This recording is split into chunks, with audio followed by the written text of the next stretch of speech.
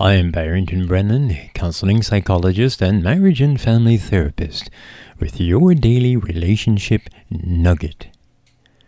In this podcast and this radio program, I am going to do something special. I'm going to read from a book entitled 12 Christian Beliefs That Can Drive You Crazy. Reliefs from False Assumptions, written by Dr. Henry Cloud and John Townsend. They're the same individuals that wrote the book Boundaries in Dating.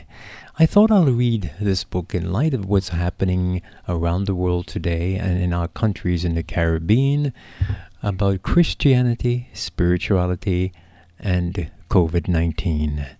So, I'm going to read from chapter 2 entitled If I'm Spiritual Enough, I Will Have No Pain or Sinfulness.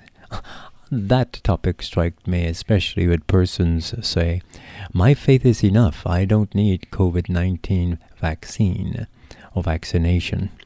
So I'm going to read from this book to you today, 12 Christian Beliefs That Can Drive You Crazy. Okay? Ted was discouraged. He was becoming more and more depressed every day, so much so that he had begun wondering if he was really a Christian. So he increased his Bible study and prayer and listened to all the spiritual life tapes he could get his hands on. His depression only got worse, and he began wondering if his life was even worth living. With nowhere else to turn, Ted sought professional counseling. I just don't get it, he admitted to me. I've studied the Bible and diligently tried to obey it. I exercise as much faith as possible. I memorize scripture. I try to make right choices. I've sat under the best Bible teachers in the world, but I am still so depressed I can't function. End of quote. What do you mean? You don't get it, I asked him. Why should all those things keep you from depression? If a Christian really walking with the Lord, he won't get depressed like this, Ted reasoned. Depression is always the result of some spiritual failure. Only I can't figure it out. What am I doing wrong? End of quote. Ted is not alone in his thinking. Many Christians believe that if they have their spiritual lives together, they will not suffer from emotional problems and will somehow avoid sin. If pain or sin invade their lives, they conclude that something is spiritually wrong with them. The false assumption under which these Christians suffer is this: if only I'm spiritual enough, I will have no pain or sinfulness. End of quote. When these people do hurt, they cannot explain it. Have they failed? Has God abandoned them? Should they do something different spiritually to make the pain go away? Are they being punished for some sin? People under the cloud of this assumption see only two options: try harder at the spiritual disciplines, or give up on the spiritual life altogether. Perhaps the best known individual who learned this lesson was the biblical character Job. His losses were horrific: possessions stolen or destroyed, servants murdered, children crushed to death under a collapse of a house, his body covered with excruciating sores. Like Ted, Job wondered why. How could a loving God allow those things to happen? He had done everything right, and yet he suffered unimaginable pain. As his depression deepened, Job wished only to die. I prefer strangling and death rather than this body of mine, Job 7:15. This hero of faith was not living what we call an abundant life. When Job's infamous friends came to comfort him, they were quick to voice this false assumption. Job 4:67, it says, "Should not your piety be your confidence, and your blamelessness wage your hope?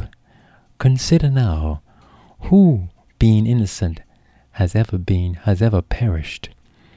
Where were the upright ever destroyed?" So in other words, you will be protected from pain if you are truly holy. Does God pervert justice? Does the Almighty prevent what is right? I'm quoting from Job 8:3-6, but these people were trying to tell Job, when your children sinned against him, he gave them only to the penalty of their sin. But if you will look to God and plead with the Almighty, if you are pure and upright, even now he will rouse himself on your behalf and restore you to your rightful place. So you see, they were telling Job he had to have done something wrong. In other words, the remedy for your pain is to yield to God and study his word. The message Job received from his friends is failure. You suffer because you have failed spiritually. You get your act together, and then God will bless you and deliver you from your pain. Because this message of Job was neither biblical nor real, God rebuked his friends. "I am angry with you because you have spoken to me what is right, and as my servant Job has." Job 42:7. Yet every day, Christians are just as sure that they are suffering because of something they did wrong. And their friends can be no more helpful for them than Job's. You'll feel better when you become more spiritual. To the contrary, God tells us that we will encounter sin and pain within ourselves, others, and the world around us every day. Even if we have regular daily devotions and we go to church twice on Sunday or on Saturdays or on Fridays, being a Christian does not exclude you from problems and pain. I'm reading from the book 12 Christian Beliefs That Can Drive You Crazy by Drs. Henry Cloud and John Townsend. And I thought it's fitting for me to read those lines because so many Christians are driving people crazy by telling them that they are only having problems because they're not spiritual enough, or telling them if they take the vaccine for COVID-19, they do not have enough faith, or telling them they're not praying enough. That's all wrong. God tells us that we will encounter sin and pain within ourselves and others around the world every day, even although we are on his side. So don't let anyone drive you crazy. You are healthy, you are normal. You can do the right thing. And you can keep yourself healthy emotionally and psychologically and spiritually. Because you have pain doesn't mean you're sinning. Because you're taking the vaccination doesn't mean you have lack of faith in God. Jesus loves you, and you should love him too. This has been your Daily Relationship Nugget.